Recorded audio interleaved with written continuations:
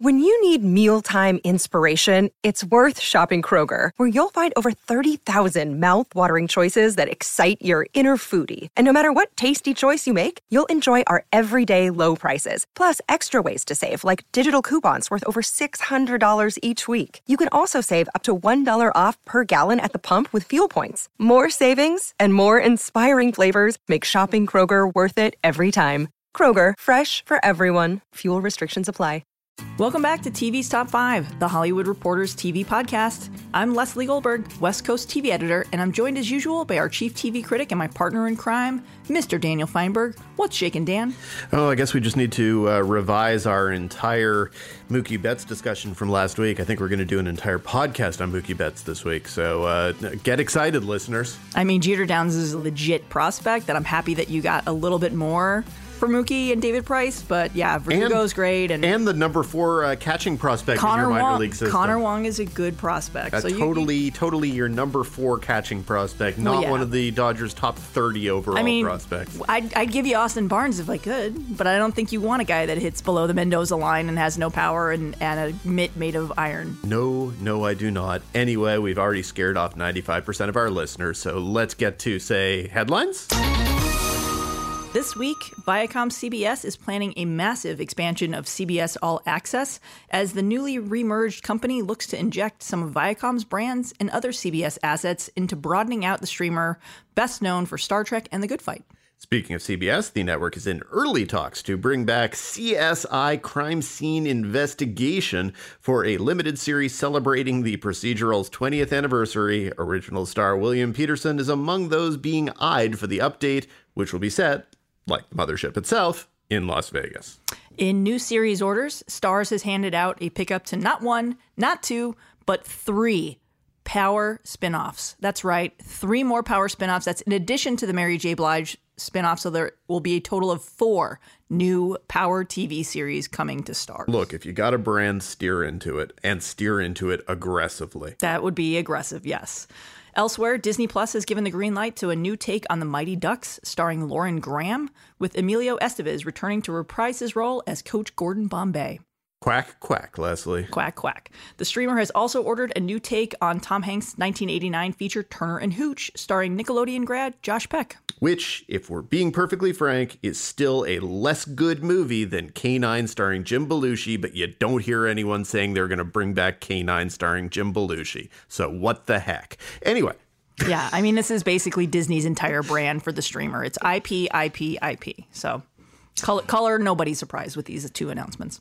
And in renewal news this week, Amazon has renewed its longest-running scripted original Bosch for a 7th and final season. Between this and whatever is or is not happening with Ray Donovan, it has been a tough couple weeks for your father or your uncle's favorite TV shows.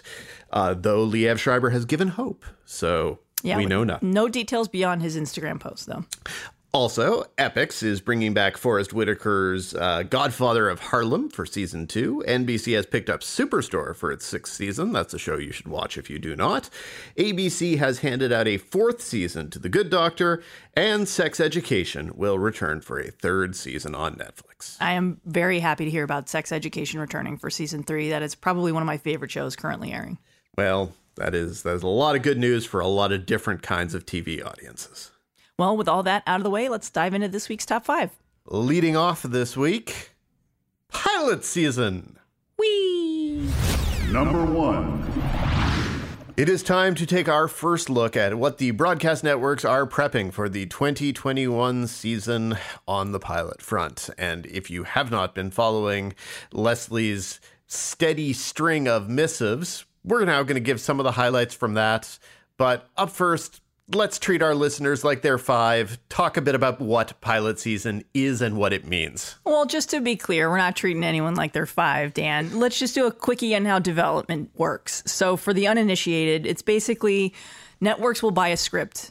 Someone will come in, a writer and a producer will come in with an idea. They'll pitch it to networks. The networks will give varying degrees of a commitment, meaning a script order, a pilot production commitment, a series commitment, or a straight to series order based on how much they like and think of the script. So Script orders will then go, if the 100 networks order hundreds of comedies and dramas every season.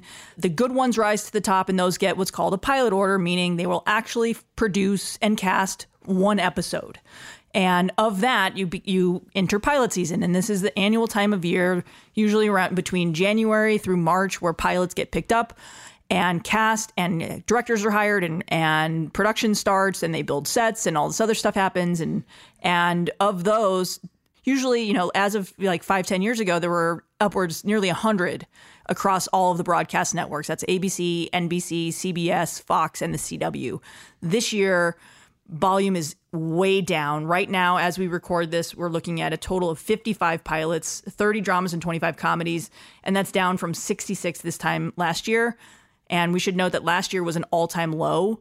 And it's just getting lower, basically, as these networks are showing a little bit more patience with their current shows and realizing that it costs them far more money to produce and shoot and market a new series than it does to maybe support a rookie show coming back for a second season and maybe giving it a little bit more time to perform. And this is such a crazy, expensive, and inefficient process that for years people have been trying to think of kind of workarounds. And, Kevin Riley famously said the pilot season was over. And then, he came out on the TCA stage with a graphic and a tombstone that said RIP pilot season. And everyone thought he was crazy then.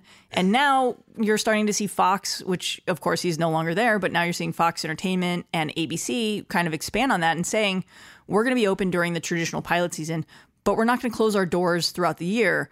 ABC Entertainment President Carrie Burke called it that the network is going to be open for what she's calling a second cycle, meaning in the summer. So a lot of these times, look, 55 new shows are not going to get picked up across the 5 broadcast networks.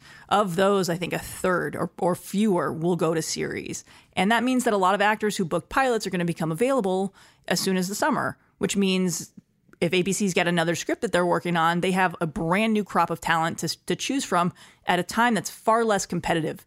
So right now you've got the broadcast networks all competing for the same directors and talent and sets and stages and below the line folks. And they're competing not only with themselves and other broadcast networks, but cable networks and streamers. And we all, as we talk about every week on this show, the number of streamers is just growing rapidly, and the amount of content that they're ordering is just through the roof. So let's get to a couple of the trends that we are looking at in pilot season. Up first, it seems to me as if there have been a lot more direct-to-series orders already. Talk about what sense that makes and what's been ordered direct-to-series already. Yeah, so straight-to-series orders are definitely up this year. We've already got 6 landing slots on the schedule for next year at the broadcast networks. And this is a trend this year because you're seeing, in some cases, it's kind of a slam dunk. ABC going straight to series on a cop drama from David E. Kelley is probably one of the biggest no-brainers of the season. It's David E. Kelley. It's that thought that brought us Brotherhood of Poland, New Hampshire. Obviously, that's not to say that you can't have a miss if it's a straight-to-series order. A lot of people may remember Terra Nova, which was picked up straight-to-series at Fox and, of course, became one of the biggest bombs of the last decade. And the reason that you're seeing these is it's usually because of the auspices like David E. Kelley or the premise. NBC ordered a comedy straight to series called Young Rock from Dwayne The Rock Johnson about his childhood and growing up in Hawaii, and he will be in every episode of that show. That's a no-brainer. The CW handed out its first straight-to-series orders, which we've mentioned in previous podcasts, with Superman and Lois, one of the Arrowverse spinoffs, and Walker, Texas Ranger, starring Supernatural's Jared Padalecki. And what's interesting there is those are the first ever straight-to-series orders for the CW.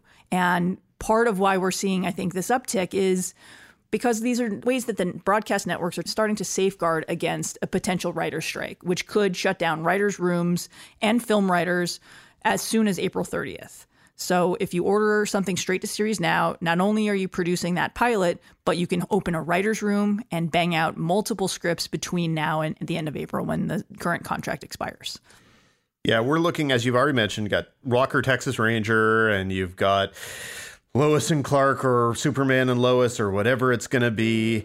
There's a lot of, once again, IP that's everywhere. So talk a bit about where we stand on our culture of reboots, remakes, and adapted IP. Yes, well, some of the other straight-to-series orders are, there is a show called Clarice, which is a Silence of the Lambs sequel from Alex Kurtzman, set up at CBS, and then a Lincoln Lawyer update, also at CBS, from David E. Kelley, who winds up going back to broadcast after years in the streaming world. And if we haven't mentioned it recently, you should totally check out our podcast interview with David E. Kelley, where he talked about his feelings about leaving broadcast behind and apparently being ready to go back again. I mean, he's had, it's like his third act. I mean, the guy's incredible. He's a TV legend, and it's really exciting to see him doing not one, but two different shows at broadcast for two different networks. Elsewhere, ABC, and on the pilot stage, has a 30-something sequel featuring 4 original cast members. It's called 30-something else, and I'm not making that up. CBS has a new take on The Equalizer, starring Queen Latifah. NBC has a half-hour adaptation of Kevin Hart comedy Night School. And the CW is rebooting Kung Fu from a little slacker producer called Greg Berlanti, who's teaming with Blind Spot creator Martin Giro for that. And for the second year in a row, the CW is still trying to really make The Lost Boys a thing. And that's from iZombie creator Rob Thomas. So they shot a pilot last year. It didn't go, came close. They're very committed to the IP. This is, it's from CBS Studios, who own the original movie. So it's going back to that franchise, and this will be the second pilot, but yet third script overall, as they really attempt to make something out of this one. I have no idea why they keep going back to that well, but we haven't gotten a second shot at the post-apocalyptic Little Women adaptation. That to me is that is my holy grail for shows I want to see. But do you want to see that on broadcast, Dan? I don't know. Hypothetically, who knows? I just want to see it exist. I want to see that on FX. Yeah. And before we transition into our next segment, what's happening over at Fox, where they are, of course, in year 2 of new Fox and figuring out their position in the current world? What are they up to? Well, they, like most of the other broadcast networks, their volume is down as of the time we record this. Last year, they had 13 pilots. This year, they've got 8. I think they may add one more to that, but that's, look, every network except for the CW and NBC is down year to year. And, I think Fox probably has the biggest swing thematically of everything that's in the works at the broadcast networks this season. And it's an untitled drama about a substitute teacher who teams with 3 film students to attempt a shot-for-shot reenactment of The Goonies.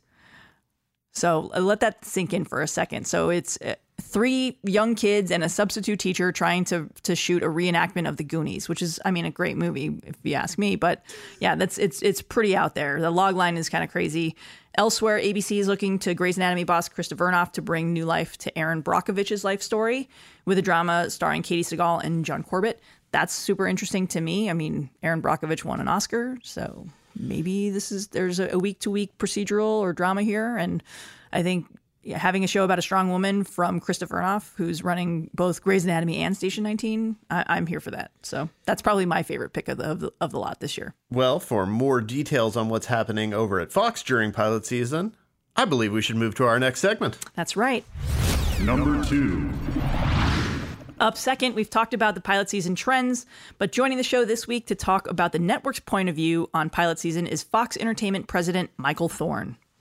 Welcome, Michael. Thanks for having me. I'm thrilled to be here. So we just did a whole segment about what pilot season's like and the numbers and how volume is down and how batshit crazy this time of year is. But I wonder, for executives, what is this time of year like for you guys? It's incredibly exciting. And the way we look at it is filled with opportunity.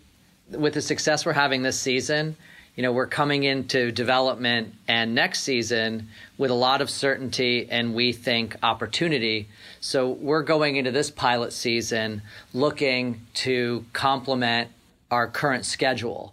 And I think you'll see in the pilots we're picking up bold, risk-taking concepts, betting on high-end talent, and really looking at what kind of voices and concepts can help us break through and pierce culture. And so if you were here walking the halls with us right now, I think you would see and feel a lot of enthusiasm for the projects that we're moving forward with. But in a larger sense, for an executive during pilot season, not specifically at Fox, but in a broader sense, but is this time of year just completely crazy, or because the volume is down this year, it's a little less so? Well, I think it's always crazy. As we're moving into all year round development, we were talking about it being full cycle. We're ordering pilots now. We're in the middle of developing dramas and comedy and animation off cycle. And so there's always a certain amount of controlled chaos. I think many of us in this business, I'm sure it's the same as for you guys, I prefer to live in that kind of craziness than a relaxed environment. I don't know what to do with myself. So even as you see us being more targeted in our ordering of pilots, we're still hearing pitches. We're still discussing strategy for our programming. And for us, we think it's one of our strengths right now. So, for example, I know you guys see with many platforms are ordering up to 50 new series. For us, we're being so targeted on what pilots we order, what series we order, that you have an incredible chance of success in getting on the air if in fact one of these pilots is ordered here. And secondarily, that kind of targeted approach, allowing us to be a little bit nimble in our choices, is a great way for us to access talent. So with Carla this year, a comedy series we ordered off cycle, the fact that we're offering this more curated approach allowed us to win something that was extremely competitive. Yeah, and that's, of course, the Mayim Bialik comedy that's now called Call Me Kat. Call Me Kat. Right. Correct. Yep, exactly. Well, I'm curious, as you talk about sort of the need to find complementary pieces to the things that work this season, what is the balance you have to strike between things that match what the brand is that you guys are building out in this new incarnation, but also still finding things that maybe you don't have, filling gaps that you're noticing in the schedule in terms of demographics you're not reaching or audiences, et cetera?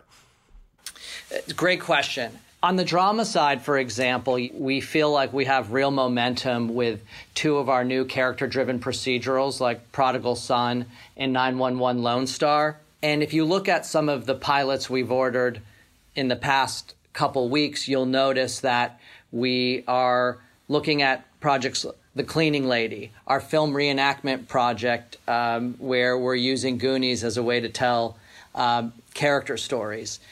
The Big Leap, and even Blood Relative, what you're seeing with those choices are a combination of, okay, we've launched these two procedurals with real success, and what we're hoping to find in our next wave is a culture-piercing character drama, something that feels urgent, that feels noisy both in concept, but that can still work for a broadcast audience. So it's a little bit like I was saying in the beginning, where we do have some certainty on our schedule, we feel like. And so now, to your point, how do we complement it? And on the drama side, it's coming in the choice of serialized character drama. On the animation side, coming into or finishing the year last year, we ordered Housebroken. And, we have a strong lineup of family comedies as part of our animation lineup. They're all distinct in their own way, but they're all clearly, unique family comedies. And so we're actively talking about how do we expand that brand and build upon it. And so with Housebroken, taking this very irreverent look at, a group of animals who have a friendship out, when their owners have gone to work or go about whatever their day, and look at the neuroses of humanity and the dysfunctions that we see in our lives and put them on our best friends, our pets, felt like a great opportunity for us. And it's something we haven't done before. And when you look at comedy, we've had real success with Last Man Standing, and we're really proud of that show and Outmatched as well. But you also see us looking beyond those multicam family comedies also to take some chances. You saw it with the Moody's doing a holiday event comedy, and now that we've ordered this comedy, This Country, based on the BAFTA award-winning BBC comedy, which takes a look at young Americans in the middle of the country. We've seen a look at young people in a very coastal point of view.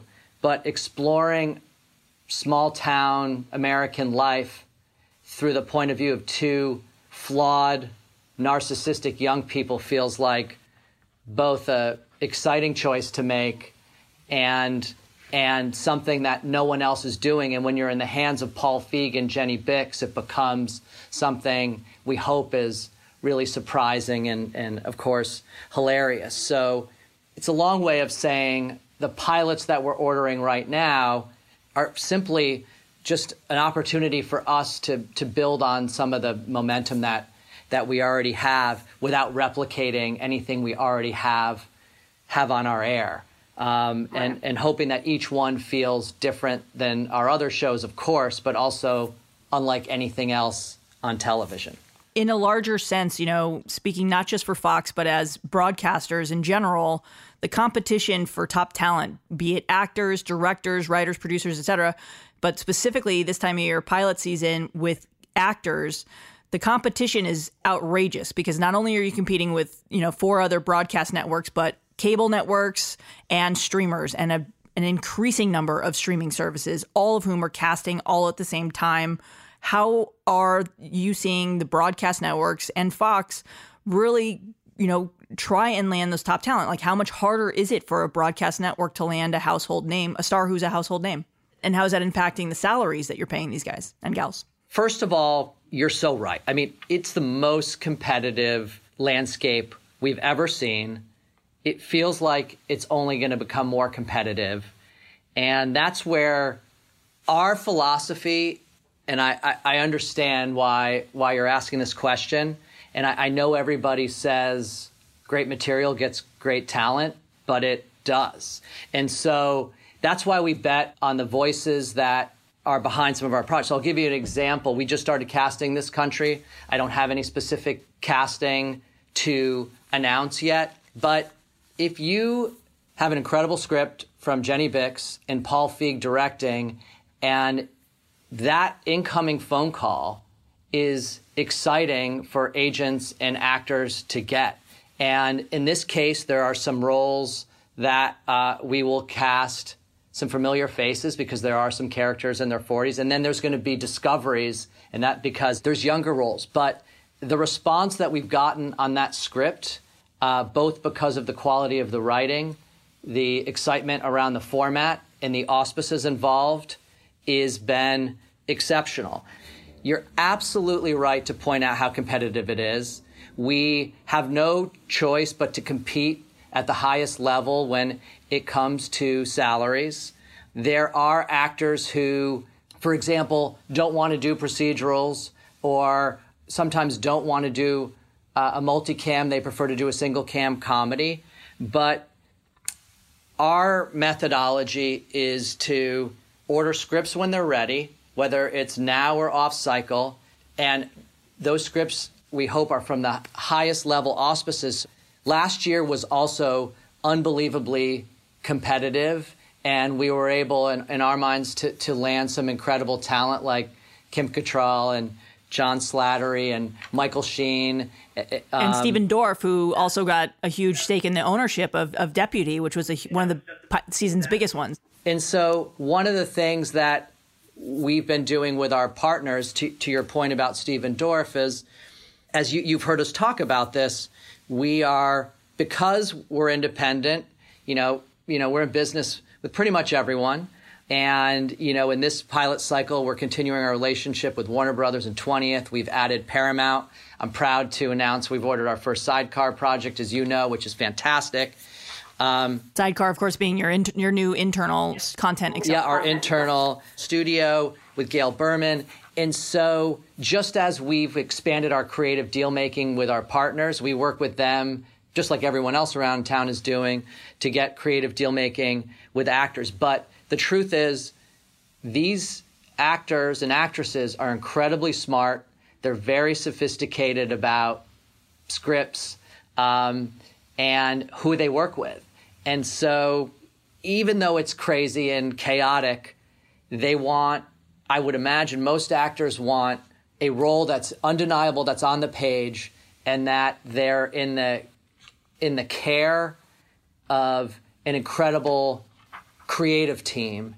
And we have found that if we continue to bet on that talent, we've been able to get access to the actors that we hope for. And at the same time, I'm sure you'll make a joke about this, but stars are important in this landscape of, over 600 shows. If anyone said that stars weren't important, they would be lying. But at the same time, we all know that television makes stars and reinvents stars. And so that's the other strategy that we employ, which is let's go chase these incredible names to play these complicated characters. And at the same time, we are looking at who are the next people that we're going to break, who become the face of our network. And as you said earlier, when you were talking about like 911 being a big hit, when you get those big hits, there's nothing, and for us, in our mind, there's nothing sweeter than a big broadcast hit because of the reach and size of that audience. We were thrilled at the response. This isn't about a pilot, I know, but we were thrilled at the response that our season premiere episodes of 911 had across the country and for our audience. And everyone was talking about those tsunami episodes. And I do think that while maybe there is a touch of a stigma about broadcast television, at the same time, the draw of being part of a Empire or 911 or This Is Us, it is still a powerful draw. Wrapping up, one of the big things that everyone is kind of keeping an eye on right now is the potential for a writer's strike, which could happen as soon as April 30th, which, of course, is right before series pickups and upfronts. What is Fox doing to take any safeguards or to prepare for a potential writer's strike and pencils down? And how might pilot season be impacted by that? The big picture answer is overall as a network, our goal is to combine the best of scripted, live events, sports, unscripted. And so we have a deep bench of, when you look at us holistically, we have a deep bench of programming to get us through a strike in the short term. And of course, we're looking at acquisitions and other things that could fill a hole in our scripted programming should we need it. And the acquisitions, of course, being like Canadian imports and things like that. Yeah, or something shot internationally that's already and there's nothing that we've seen yet that we're ready to jump on, but we continue to look at material, and it's very possible in a short period of time that maybe we find something we like. That being said, we're not rushing into orders to order a series to have something. We're not green-lighting a series that's not quite ready just to have something in the event that there's a strike. It feels like the winds are blowing towards a potential strike, and that will absolutely cause delays in all of the pilots that we're talking about right now, which would be unfortunate. But I do think it is one of the beautiful things about being, all year round, full cycle, is the fact that, like, if we find something that's undeniable, we're still going to bet on it, whether there's a strike or not. Of course, we're hopeful that there's not a strike. But if we end up with this pilot cycle where we have, a drama or two or comedy or two that we feel are undeniable, we'll still feel it's undeniable wherever that negotiation, between with the Writers Guild takes us. Well, we thank you so much for joining us today, Michael, and back to the pilot season hamster wheel for you. And you guys, thank you so much. Thanks, Michael. And speaking of the plans that networks are making for a potential writer's strike, we are joined by THR's senior writer, Bryn Sandberg, who is going to break down just some of what is going on behind the scenes as we eye what may or may not be happening come April or May. Number 3. Welcome back to the show, Bryn. Thank you for having me. So we just talked about the uptick in straight-to-series orders, and Michael Thorne mentioned picking up foreign TV shows and acquisitions. And you reported this, a great story for the magazine and for the website, What are some of the networks doing to kind of safeguard against a potential writer strike? What are some of the other things that they're doing? Well, I would say that the biggest thing that we're seeing is that multiple networks are in active conversations with showrunners and writers about foregoing their typical months-long hiatus between seasons and instead just rolling immediately into the next season. So what that allows the networks to do is to keep scripts flowing in so that they have more material that they can either attempt to produce in the event of a strike or have it ready to go and hit the ground running when a strike would be over. And we're also seeing a lot of renewals being doled out earlier than usual. Right. This week we had Superstore and The Good Doctor. And one network executive I spoke to said that, these are typically talks that they would be having, leading up to the upfronts in May, but they're doing it so much earlier because they want to just keep things moving. And then you're also seeing outlets like the CW handing out straight to series orders for the first time, like they did with Superman and Lois and Walker, Texas Ranger, which I believe you wrote about, Leslie. And elsewhere, CBS ordered 9 additional episodes of mid-season drama MacGyver, and that we were told by sources are episodes that they're going to hold back in the event of a strike so that they'd have fresh content to put on the air. So that's another thing. And then over at corporate sibling Showtime, they actually cut down the second season of Drama City on a Hill from 10 episodes to 8 so that they wouldn't come up against a strike and couldn't air an incomplete season. So we're seeing all sorts of strategies being employed. And then, of course, there's investing more heavily in non-U.S. development. There's, looking for non-WGA writers, which is something we're hearing is happening more on the film side of things.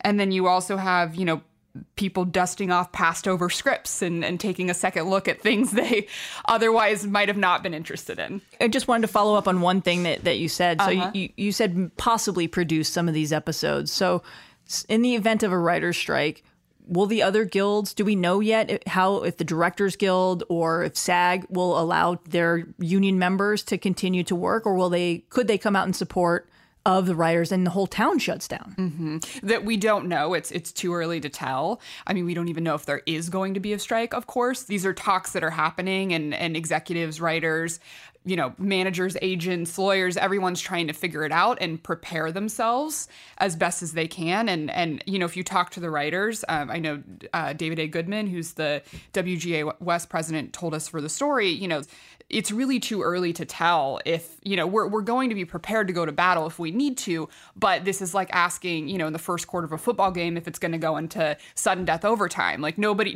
knows.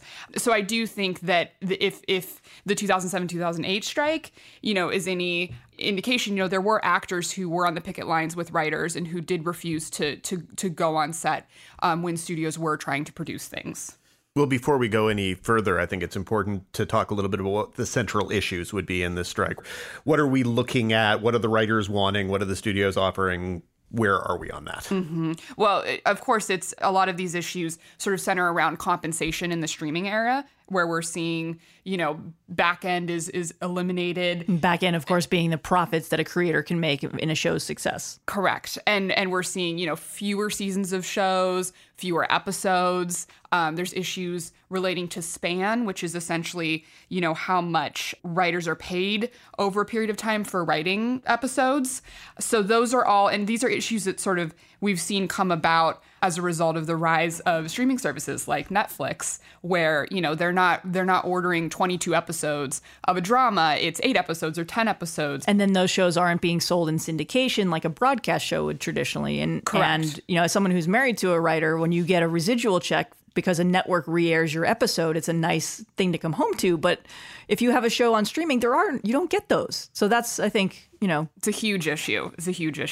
Those are the main ones, and those are the items that, have been up for debate in previous negotiations. I think one of the new ones that we're seeing, because the WGA just recently last week, in fact, voted on their pattern of demands, which is essentially, their priorities in the studio negotiations.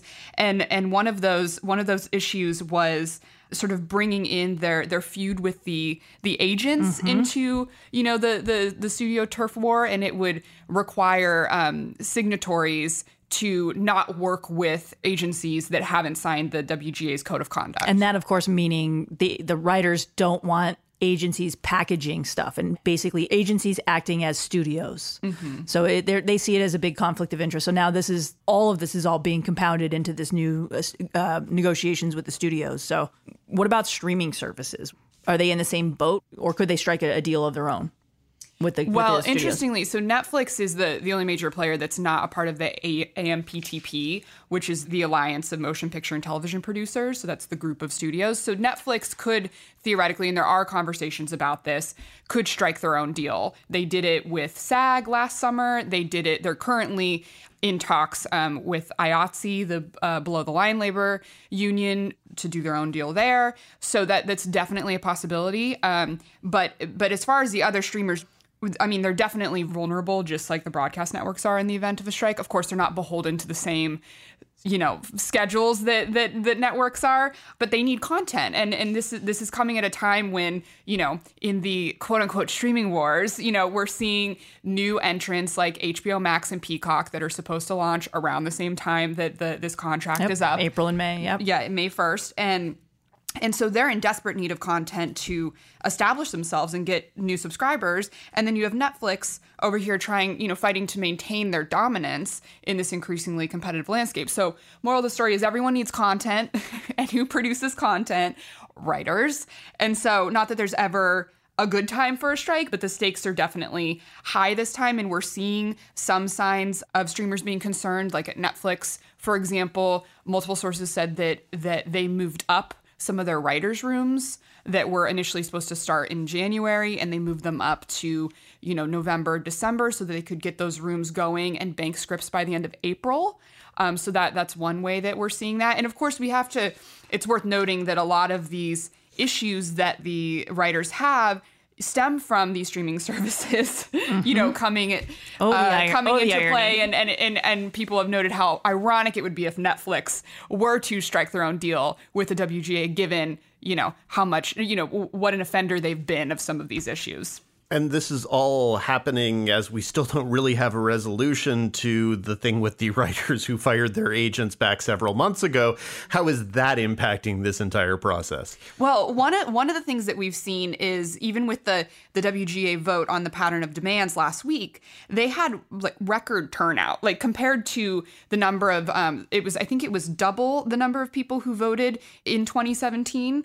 And they voted, 91%, in favor, only 9% said no. So we're actually seeing a real active membership, and we're seeing writers who are really engaged with these issues and want to, keep up to pace and be involved. And I think that that's something that, and this was something I believe Mike Schur noted in our story, that he's seeing that as well. And he thinks that that is the direct result of, these conversations with agencies and what they've been going through there, that writers want to, stay engaged and know what the issues are and make sure they vote and have their say. Yeah. I mean, it basically is that in summary of all the things that are going on right now, it's that the television industry is changing faster than I think anyone can keep up with, let alone agents and studios and writers and reporters and critics, Dan. Mm-hmm. Well, Bryn, thank you so much for joining us. This is an excellent segment. Thank you. Thanks for having me, guys. Thanks. Up next is our Showrunner Spotlight segment. Number 4.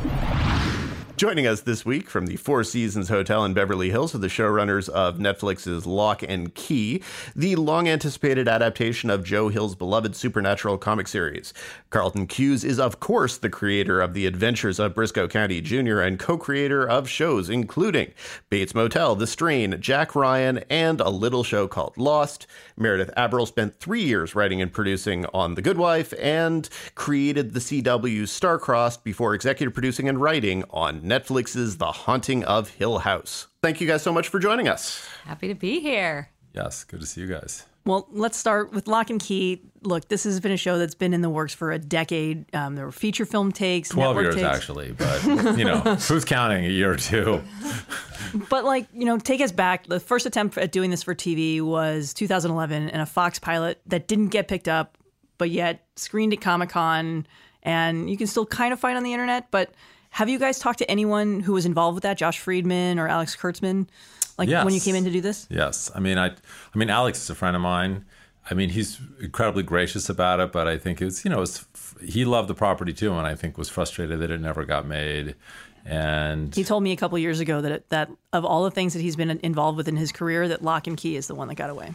Yeah, and it's just, it's hard getting anything made, and maybe for a while this project was especially cursed. But I think at the end of this long and winding road, we had landed in a good place. I mean, I'm very proud of the show that Meredith and I made, and I feel like maybe we learned some lessons along the way, and we had some good fortune at the end to land with Netflix, I think, at the right time, at the right moment. They were very supportive of what we wanted to do, and so... I mean, I think at the end, all that matters is the show good, and I think we're really happy with the way the show came out. Well, in the transition from Hulu to Netflix, you guys had to do a full recast, other than one actor, I believe, right? Really two. Yeah. Yeah. Who was the other actor? I know the actor who played Bodhi was one of them. But... Yes. There's an actor named Thomas Mitchell Barnett who actually played Rufus in the Hulu version, and he plays Sam Lesser in our version. He's fantastic. How did you sort of realize that you would have to do that? And when you had that opportunity, was it an, oh God, now we have to recast an entire young cast again, this is going to be horrible, or, oh yay, this is going to be fun, we have an opportunity to ... I think that once we got to Netflix, we steered the show in a different direction, really much more towards fantasy. I think the Hulu version was more of a horror-oriented version. We had Annie Muschietti, who directed the Hulu version. And I think that Netflix, obviously their sort of paradigm show was Stranger Things, and I think they really embraced the comic and the kids. And, once you start leaning into this as a storyteller and you start pulling threads, everything changes. And so it kind of made sense to recast the show. The story we were telling was different. We had a different pilot. We started going down a different road, and so it sort of demanded a new cast. Well, tonally, how do you kind of quantify the difference or the step from horror to fantasy? What did that actually entail? I mean, it's sort of a delicate balance. It's a nice proportion that we had to find. The Hulu pilot, especially having been directed by Annie Muschietti, famously, of course, who had done It, led with horror. There was much more of a horror element to it. The first 15 minutes are the attack, is the Sam Lesser murder of Rendell. And so we ended up restructuring our series a little bit in that you actually just see snippets of that murder throughout the first few episodes. So you're not kind of living in that assault for the first 20 minutes, which tonally tells you this is what the show is going to be, and kind of gives you this impression that the show is going to be much more horror than it actually is. So I think for us, it was leaning into the fantasy elements in that Bodhi is really your eyes in the pilot. I think that really helped as well, because you're moving around Key House when has his like wheelies on and he's kind of wheeling around the house. You're kind of discovering things with him, and you're discovering the well house with him. And I think that really helps set the tone and sells the fantasy of the show in a way that sets up the rest of the season. And was that announced as sort of a shining homage right from the beginning? It really was, and Joe fully embraced that too. Yes. Yeah. I do want to go back and talk about the transition from Hulu to Netflix. It's something that I hadn't really seen before. From what I recall of reporting it, it was everyone at Hulu wanted to make the show. Joel Stillerman, who was running the creative there at the time, everyone on his team, it was unanimous. And then you guys kind of got caught with a bit of a regime change. Stillerman was out. Randy Freer came in, and then, of course, the whole Disney of it all, the transition of Hulu becoming a Disney brand. And then WME set up screenings for it, which I've never seen in my career. What was that process like for you guys? I mean, that's like to be so close, especially on a property with such a crazy backstory. Well, it was frustrating because we were just a few weeks from starting production on the series for Hulu, and there was a lot of support internally. And, what exactly happened at the highest levels of Hulu, I'm not even sure myself, but we found ourselves, out on the street with our show. And it was a moment to kind of take stock and think about, I think in any kind of difficult moment like this, the hardest and yet the most important thing to do is to sort of try to take stock of, okay, well, what can we learn from this that's positive? How do we move forward from this in a way that kind of answers the most important call and goal, which is to make the show great? And Netflix, to their credit, was really responsive. They really saw the potential. They really liked the property. They really wanted to make the show.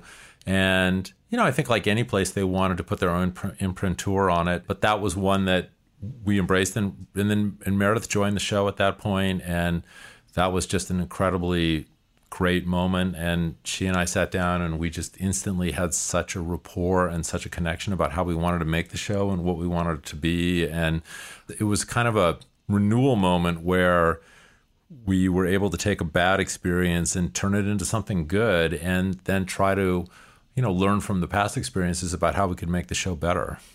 So Meredith, for you coming over, what was the timing with the end of Haunting of Hill House? We had wrapped production on Haunting of Hill House when I was approached about this, and they had already sold it to Netflix. And I read the comics, and I was aware of all of the sort of backstory of the development process. And I read the comics and completely fell in love with it, and sat down with Carlton and immediately could feel that we had the same vision for it, and I was so excited by the stories. We were excited by the same stories, and just felt that at Netflix it was going to have the best home. Especially I had such an incredible experience working with Netflix on The Haunting of Hill House, and they embraced that show so fully that I felt that this was the right home for it, and I felt like this was going to be a great partnership. And when someone's pitched to you, actually, we've got another haunted house show where there's deep grief and trauma, that sounds right in your wheelhouse? Apparently that has become my brand, which I am perfectly comfortable with, I guess. Yeah, but at the same time, it was really helpful to have worked on that show because tonally the show is very different, even though there's some obvious similarities. And so in a weird way, this felt like a breath of fresh air from what was such a dark show that, had moments of lightness and catharsis, but that darkness doesn't exist as much in Locke Key. And it was also helpful to have it as a reference point because, when we would have conversations with our production designer about what Key House should look like, we kept saying, it's not Hill House. It's not Hill House. And he got that totally. But, Key House is a place that you should want to Airbnb. Hill House, you should not ever Airbnb. If that's the takeaway from these two series, you've done your job. Yes. 1-star reviews for Hill House across the board. But Key House, when you walk into it, you want it to feel warm, inviting. There's, so much whimsy to it. And, our production designer put so much attention to detail and care into all of that. So it was really an asset, I think, that I had worked on that show before this, especially having two shows where the house is very much a character. So I was excited to dive in, for that reason. I can tell you're already tired of that answer in the press, though. No! The house is like another character in the story. It is. I was almost just about to say it. It's true. The house is a character. Yeah, it is. Well, we definitely saw the house as a character. In fact, we looked around at a lot of houses in Toronto where we were shooting the show, and we couldn't find anything that was even close to what we wanted. And fortunately, Netflix was willing to support us building the house, which we did about an hour outside of Toronto. We built the exterior and then we built the interior on stage. So we could really make it what it needed to be because the house is a character in the show. Yeah, I do want to go back and, and talk about, because Locke & Key has such an incredible history, 12 years in development, 2 different attempts at feature films, the Fox pilot, the Hulu pilot, looking at some of these various incarnations that have existed over the years. Kurtzman couldn't do it. Josh Friedman couldn't do it. Obviously, he came close to Hulu. But what is it about this? Is it just that this is the wrong property at the wrong place at the wrong time? I think some of it was circumstantial. I think also the thing that's both attractive about the property is also what makes it difficult. It's that Joe Hill had this incredible amalgam of ideas. It's a fantasy show. It's a horror show. It's a murder mystery. There are magical keys. There's a teen drama. There's a house that's a character in the show, a literal character in the show. And so it's like getting the cocktail of those ingredients right is hard. And I think that was the thing that Meredith and I spent a lot of time on, was just trying to figure out the proportionality and the tone. And, it just took a while. And I think that was just, trying to get all of those things in, but to find a way to unify them is just hard work. We think there needs to be a college course someday that takes all 3 versions and sort of dissects them, because it's an amazing... I would enroll in that. Right? I mean, it's an amazing lesson in the idea that there's not one way to kind of skin a cat. It's not that there's anything wrong with the Josh Friedman version or the Hulu version. They're just different ways of telling the story. And then I also want to take the class, which is all 7 versions of Little Women. Oh, yeah. That would also be good. I would sign up for that. But those all made it onto screen, so it's sort of a different kind of thing. Well, I'm curious, sort of talking about tone, watching these episodes, it seems to go around in different directions in terms of the demo that it's aiming for. And I think that's sort of the challenge of the original property as well, is that there are parts where you think, okay, the focal character is Bodhi, this kid who's 10 years old. He's the eyes and ears. It's for kids. And then there's stuff that's very dark and very clearly not for kids. And then there's stuff that's for teens. How did you kind of balance who this was being made for? I mean, I think that we really made it for ourselves. And so it's really hard to predict the audience. I think that Meredith and I were just like, what is the show that we most want to see? And so we wrote the show for ourselves. So I think some days we were probably our teen selves. Some days we were our mature adult selves. Some days we were our scary selves. I don't know.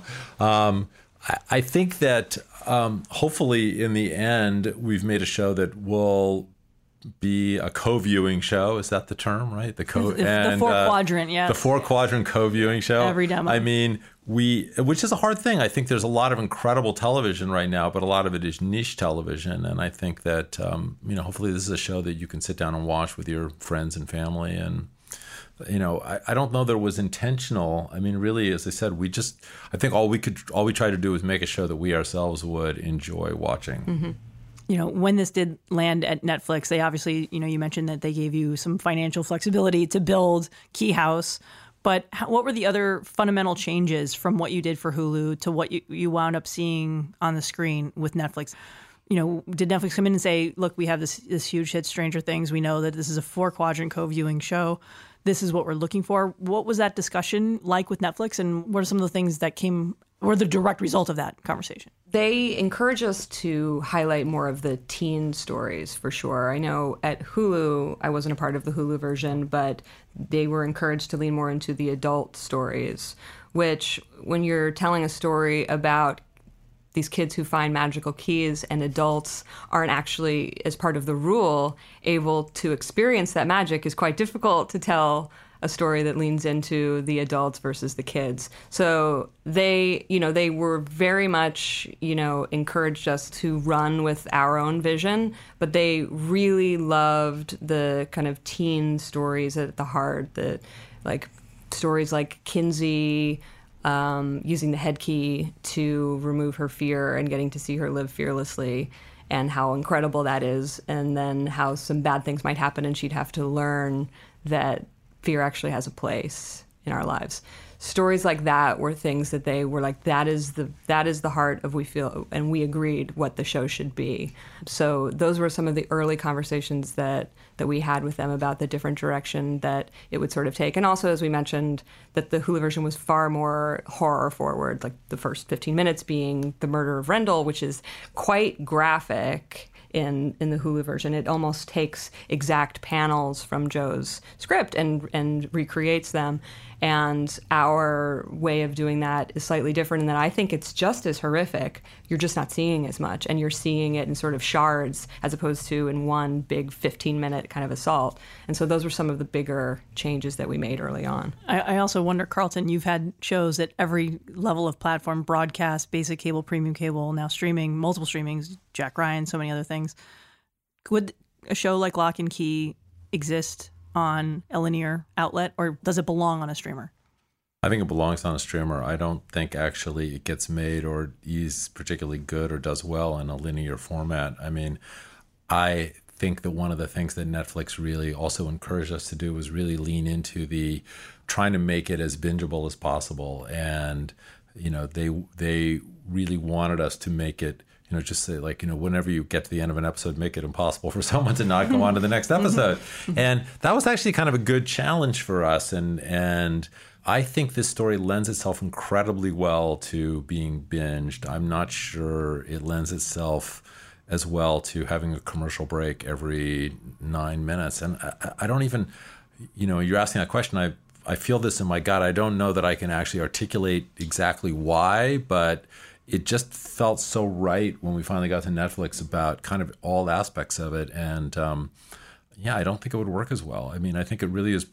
I feel like we're really lucky to be on Netflix at this perfect moment in time when, they're doing incredibly well, and also when these kinds of shows seem to be doing well for them.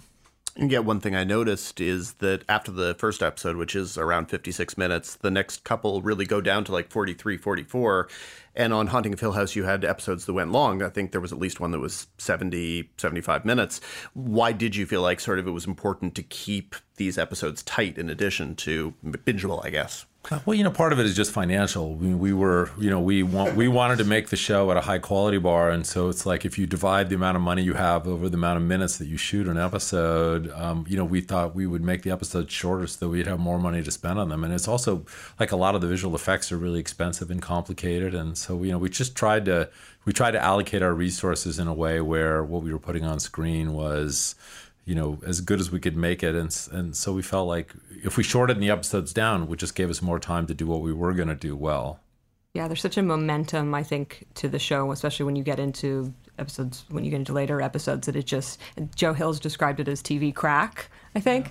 And, the pilot is longer because there's a lot to set up in the pilot. So by nature, it's going to be longer. And then The Haunting needed to be longer because, Mike really wanted to leave room to create the tension. It's just, that's kind of the vibe he was going for. So I think that our show it's the strength that our show is that the episodes are more in the sort of mid-40 range. And I mean this honestly, Haunting of Hill House was one of the few Netflix shows where I didn't feel like the Netflix bloat was unnecessary, where I actually was like, okay, this one might as well be 58 minutes. And I feel like there are a lot of shows on Netflix or Hulu and other stations where it goes a little long. Yeah. Is Netflix bloat like a term now? It's one that I use, but it's just as much HBO bloat at this point also. Or FX bloat. They run long a lot. I think, that's a fair comment, and that's something that we were also aware of, that we didn't, we were pretty rigorous about the fact that you can sort of make an episode as long as you want on streaming. We didn't want to just do that. So we really, we benefited from giving ourselves more resources by making the episodes shorter, but we also really tried to make sure that we were cutting away the bloat. Let's talk about how close the show adheres to the source material. Every time I talk about Walking Dead, there's obviously a decade plus of source material there. With this, Joe's source material, I keep saying source material, I'm just going to say it one more time, source material. It's not a big property, right? It's obviously very sprawling, but there's not nearly 200 issues of it. I'm botching this question, but my whole question here ultimately boils down to is how close do you adhere to it? Is it more of a remix? How many seasons do you have in mind? I mean, I've heard that season 1 covers a lot of the first several books. Yes. I think a remix is an interesting way to describe it. I mean, certainly the major plot points of the series, books 1 through 6, we hit many of them. Sometimes we arrive at them in different ways. And there are still stories left in the comic that we know we want to tell in future seasons. But when we first sat down to talk about what we loved from the comic and what we would want to see in the first season, we loved the story of the mystery surrounding Rendell's death and how our kids might investigate that, for lack of a better word, because it makes it sound like it's a procedural, which it's not. But discover more about him through the discovery of these keys and how that might inform not only their feelings about their father, but also how they're going to combat this demonic presence that is now terrorizing them. So that was really, once we had the bones of that, like, oh, that's kind of the through line of the season. And also watching them learn that they are going to become the new keepers of the keys and embrace that role by the end. And then let season 2 be, okay, now that we've embraced that, what does that actually mean? Like, with great power comes great responsibility.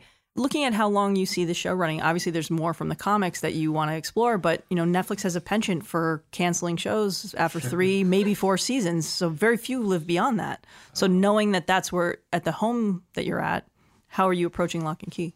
That is a really good question. This story cannot end badly, considering the road that it took to get here. I know. That may work out for us. We're writing season 2 right now. We don't have a pickup, but they've greenlit a writer's room, and so we're working on that. I think by the time we get to the end of season 2, we'll have a pretty good idea of what it is, and maybe it's 4 seasons. I mean, that sort of feels like that might be right for this. A lot of what's in season 2 is invented, but it's all on the axis of stuff that's in the comic books. As I said, I think by the time we get through the end of the season, we'll have a better sense of how much story we have left to tell. And I don't think that either of us imagine this as being like The Walking Dead, where we're doing Locke and Key 11 years from now. It doesn't seem like it holds that much story. And so it may be that our timing and Netflix's timing works out. Well, Meredith, you've mentioned Joe Hill a couple times. What has his involvement been? What is he precious about in this text? And what has he given you guys free rein on? He's been very involved and an amazing collaborator and partner with us from the beginning. He co-wrote the pilot episode. In the pilot episode, we introduced 2 brand new keys, which we all collaborated on along with our director, Michael Morris. So I wouldn't describe him as precious at all. I mean, obviously he's incredibly engaged in what we're doing, but in every time we've made, a change, he's really embraced it. And as he's said that if we tried to do a literal adaptation of his comic, that would be boring. And then he says it needs to be an adaptation, not a translation. And so he's really embraced that. And, it's amazing to have him as a resource. If we're in the writer's room talking about, well, actually, how did one of these keys actually get made? We can just pick up the phone and call him and say, well, so how were the keys made? And let me tell you, he has an answer just like right away. He knows exactly how the keys were made. He has, encyclopedic knowledge of his own world that he's created. So it's incredible to be able to just have that and call him. And so his participation in the show has been vital to it. So he's very much, we consider him a partner. Now, Carlton, what is your eagerness on a project like this to start going down mythological wormholes? Or is it something you're like, not yes, high. Let's do this again, or no, never again? It is really not high. No. The good thing is, yes, there is a mystery that is at the center of the story, but it's a very explainable mystery that has a very concrete, non-existential answer. So that's good. It's fun it feels like a very different set of creative muscles doing this show than Lost. And I think that the genre mashup elements are somewhat the same. I mean, Lost was an amalgam of different genres, and this is too, and that part I like. But the other thing that's great is Joe Hill has really done a lot of the heavy lifting. I mean, he built this mythology and allowed us to play in his sandbox. And as Meredith said, he's been incredibly generous and really participatory in us expanding this out. And it's been really fun to have a chance to do that.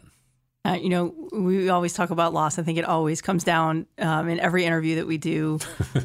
The influence of that show on your career and the influence of the show on the TV landscape. I mean, do you think that a world like Locke and Key coming to television would happen were it not for Lost paving the way to show that shows like this can work? I mean, that's it's hard to ascribe credit for genre to Locke in and of itself. I mean, to Lost in and of itself. I think that it certainly was a positive influence. And as someone who's always been a fan of genre, it was great to see that Lost opened up the doors for a lot of other genre shows. But I think probably the changing formats of television, the number of increasing outlets, the fact that you had all these different platforms where we're making shows, that probably is more responsible for there being genre programming. But that's exciting. I mean, that's the stuff that both Meredith and I really like, and that's the stuff that I like to make. So would you reboot Lost for a streamer, Jay? You knew this question was coming. You know it was coming. No, Damon and I both remain steadfast that we're not going to do it again. And that's great. I think that we both have other stuff that we're interested in. And as we've said before, somebody else might come along who's got a really good idea to do something in the Lost world and And if, Disney wants to do that with them, we would be fine with that. I do want to talk a little bit. You mentioned Damon, but your son, Nick, was just a writer on Watchmen. And now Damon is also, and I presume Nick is in this situation where everyone, myself included, and I think I speak for Dan too, wants more Watchmen. But yet now it's kind of in the scenario of, well, we've told the story that we want to tell. So if you think that my son is a way for me to get more, to sort of influence the process and get more Watchmen, no, unfortunately not. I wish there was more Watchmen too, but despite my great friendship with Damon and my son being a writer on the show, I have no pull to make that happen. So, have you and your son gotten to talk about the experiences of working with Damon and how that compared? Oh, of course. I mean, it's an incredible thing. It's really hard to explain, the sort of the pride I feel, as a parent, seeing my son sort of become a full-fledged, wonderful writer. And, I mentored Damon, and then Damon mentored Nick, and that's just an incredible, the sort of playing of that forward has just been, one of the great experiences of my life. Now, I know that this is probably a junket question that you guys have had to answer a half dozen times today, but I still want to know anyway, for a show like this, which key would be your favorite key that you'd actually want to use, and which key would you never want to go anywhere near? Oof. I assume they've been asked that 5 times today. The second part we have not been asked. Yeah, we've been asked which key would we want to use. The cautionary tale. Which one would you not want? Because I think that to me is much more relevant here. Is which one, if someone told you this key can do this, would you be like, no, I have absolutely no desire whatsoever to do that? Well, I'm not really. Yeah, I would say the matchstick key. I mean, first of all, I do a lot of hiking in the hills, and so it'd be very dangerous to have the matchstick key. I don't want to set anything on fire. I have no real interest in setting anything on fire. That one is definitely nah. It's not like not a cautionary tale. It's just not something that excites me. I think for me, it would be the Crown of Shadows, which is... you would want to do that? I wouldn't want to do that. I would not want to... You should never let me anywhere near the Crown of Shadows because I have terrible road rage. And so I feel like I would use... Be flipping cars? I would use those shadows to do my bidding in negative ways if I were in a moment of road rage. I just have this picture. Of these cars going down with all these shadows on the side of the car, giving the finger to other drivers. That would be exactly what would happen. Yeah. Yeah. Or flipping over other cars. So that's one of those that I would never... You should never hand me a crown. Shadows. And what was the answer for the one that you guys would actually want to use? I would want to use the head key. Okay. As terrifying as it would be to see what's inside my own head, I think it would be pretty amazing to be able to revisit old memories of just like proms and 13-year-old birthday parties at bowling alleys, things like that. I think that I would really enjoy that. I'm having bad flashbacks right now. Whose idea was the revision of the visualization of the head key from not being the sort of sawed-off head tops from the comic? I mean, Meredith and I spent a lot of time talking about that. I mean, that just seemed impossible. It just seemed gross and like not doable in television. And as cool as Gabriel's splash panels are, it was just like, that's just not achievable. So then we spent a lot of time. I would say that was the thing we spent the most time talking about. And that was the thing, when you sort of approach a project and you look at like, well, what are the stress points? What are those things that are going to be really hard to solve? And this was like, okay, we have to really figure out how to do this in a way that's going to be cool. Like, how are we going to take going into people's heads? And so we came up with this idea of like, let's try to do it metaphorically. Let's try to make these experiences really, mirror what these characters are like. So when we go in their heads, that there's a little bit of a reflection of who they are as characters. I do want to ask, because I'm so fascinated by the overall deals space. Carlton, you came back to ABC Studios right before the boom, right before Shonda and Ryan really changed the landscape with these big 9-figure deals. What do you think right? of? I mean, I realize I could have phrased that a little bit better, but I mean, it's still, okay. We're only on the second floor. I can't. If I jump out the window, I won't. I'll probably injure myself. That's all. Please don't do that. But like looking at the landscape, I mean, what do you think of it? Can this sustain itself? I mean, it's kind of like baseball free agency, right? That goes in waves. So 2 years ago, now we're going to go down the baseball rabbit hole. So 2 years ago, not a lot of free agent deals. This year, a lot of free agent deals. I think it will ebb and flow. And right now, it's completely, it's understandable because you have all these different streaming services that are starting up, and everybody's trying to grab proven talent. And so the marketplace has been great for that. Whether it sustains is kind of a question mark. Yeah, and one of the things that I think you do well, and I think, Meredith, I'd love for you to speak to this too, is you help a lot of rising writers really find voices and elevate them. And because so much of what you do is in collaboration. That's how I like to work. I mean, I think there's this kind of myth of the creative figure being a single solitary person. And in fact, if you really analyze a lot of the great accomplishments in the world, they were done, in collaboration, done by duos, done in this process. And it's just how I like to work. And, the thing that gets me up and makes me excited every day to go to work is, working with Meredith to solve the problems of making the show. I mean, that's the thing that's really exciting. It's also to have someone in your corner during the hard times when there's a problem to solve, someone that you can turn to at 1 a.m. the morning before you have to shoot something and be like, this sucks. Like, what do we do? And so it's not all on your shoulders. And so, yeah, I've only run shows with partners, and it's not to say that I wouldn't ever run a show by myself, but I enjoy the collaboration so much. It's pretty great. And just our standard last question that we ask everyone, what are you guys watching on TV and enjoying? Cheer.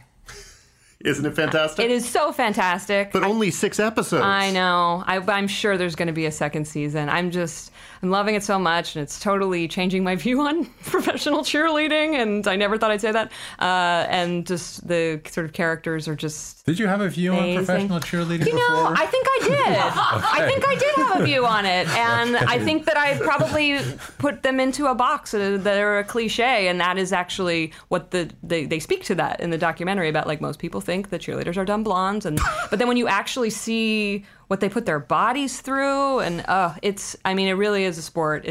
I think it's an incredible documentary. So that's what I'm about halfway through, and I can't wait to go home and watch more. No spoilers. Yes. For me, I guess it's Abstract, which is this non-scripted show on Netflix that's basically looking at designers and the process of creation and design, and it's a wonderful. It's actually a show about the creative process, even though it's interviewing people who are making sneakers or building buildings or designing various things, and it's really interesting. It's a really interesting examination of the creative process. Look at you guys both going with Netflix shows. I know. On brand. Well Totally. Well, thank you so much for joining us on the podcast today. Thank you, guys. Thank you. Lock and Key Season 1 is now streaming on Netflix. Number 5. As usual, we wrap things up with the Critics' Corner. This week, Hulu launches Zoe Kravitz-led reboot of High Fidelity, which was originally developed for Disney+. The streamer also has Utopia Falls. Apple TV Plus has LGBTQ docuseries Visible out on television, which looks promising, at least from my vantage point. The new season of my mom's favorite show, Outlander, debuts on Starz. Epix debuts Slow Burn. And Last Week Tonight with John Oliver returns on HBO. As for NBC, Good Girls is back with its 3rd season. Dan, lots to choose from this week. What you got? There's definitely a lot to choose from. And as always, of that group, my favorite thing is probably Last Week Tonight. And it's good to have Last Week Tonight back, just like it's good to have Desus and Mero back on Showtime. There are a lot of these shows that I kind of rely on to help me center my life. And when they're not on, it becomes complicated. So yeah, there's a lot of good stuff. Our colleague Ingu Kang did not love High Fidelity. I did, however, for whatever that's worth, my non-critical opinion. That's still a critical opinion, just not from a critic. Yes, and lots of people did. Hopefully we will be having Ingu in on next week's podcast so that our listeners can meet her, because she's awesome. I think I liked it a little bit more. I've only seen about half of the first season. I don't know that I necessarily fully get what they think they've accomplished with the gender and racial reversal of the Nick Hornby book and the movie. But I'm curious, and this is definitely the most I've liked Zoe Kravitz as a lead. I've always been sort of tepid on her, and I think this is a really good vehicle for her. But the 3 leads actually are all pretty great. They're all good. I have to admit, though, I was watching these episodes, and a lot of it is direct address to the camera and breaking the fourth wall and stuff. And I thought, much like the movie. But I thought over and over again, okay, we had a gender reversed version of High Fidelity. Basically, it was called Fleabag, and it was significantly better than this. So this is the part of the podcast where you yell at me for not having seen Fleabag yet. It's okay. Well, I mean, it's not really okay. You should definitely. I started Cheer. That counts for something, right? It counts for something. Sure, absolutely. And you watched Rami. So anyway, yes. So that's high fidelity. I think some people will like it, and there are definitely things to like about it. A killer soundtrack too, naturally. Very, very good soundtrack. Speaking of good soundtracks, also on Hulu, Utopia Falls is a hip hop YA thing. It's not really very good, but it does have a great soundtrack of kind of decade bridging hip hop hits, basically from the early days in the Bronx, Lampin' and all that, to more contemporary hip hop. But really, it's not a very good show. And unless you are a really, really big fan of very young skewing YA, I mean, this is more Divergent than it is Hunger Games. Probably not necessary. I am a big fan and continue to be a big fan of NBC's Good Girls, which is just a wonderful ensemble. The ensemble with Retta, Christina Hendricks, and Mae Whitman. It's just fun to watch them all acting together. And the show itself, it doesn't necessarily always know what it wants to be. Sometimes it's a little bit more cable than NBC is willing to let it go. But watching those three stars together is just a simple pleasure. And I like that this is a show that exists and continues to exist, even if there may be better shows.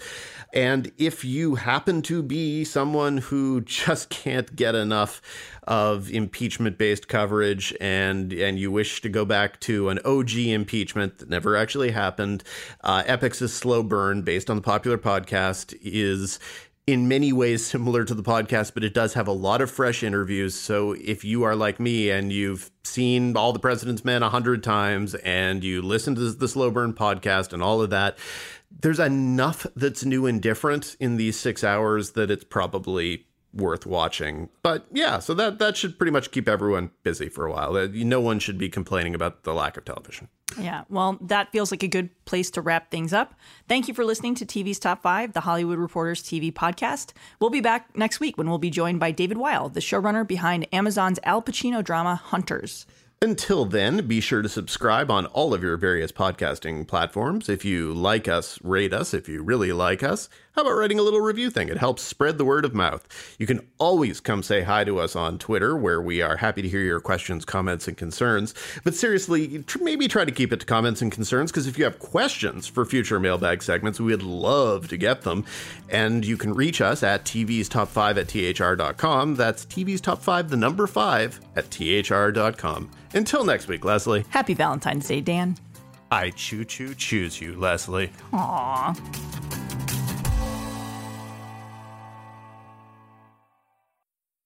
Grand Canyon University makes earning your degree possible with over 130 academic programs for traditional campus students, with more than 80 bachelor's programs offered online. GCU provides you with the personal support you need, from complimentary unofficial transcript evaluations within 24 business hours to scholarships, academic support, and your GCU graduation team, led by your own university counselor. Find your purpose at GCU. Private, Christian, affordable. Visit gcu.edu.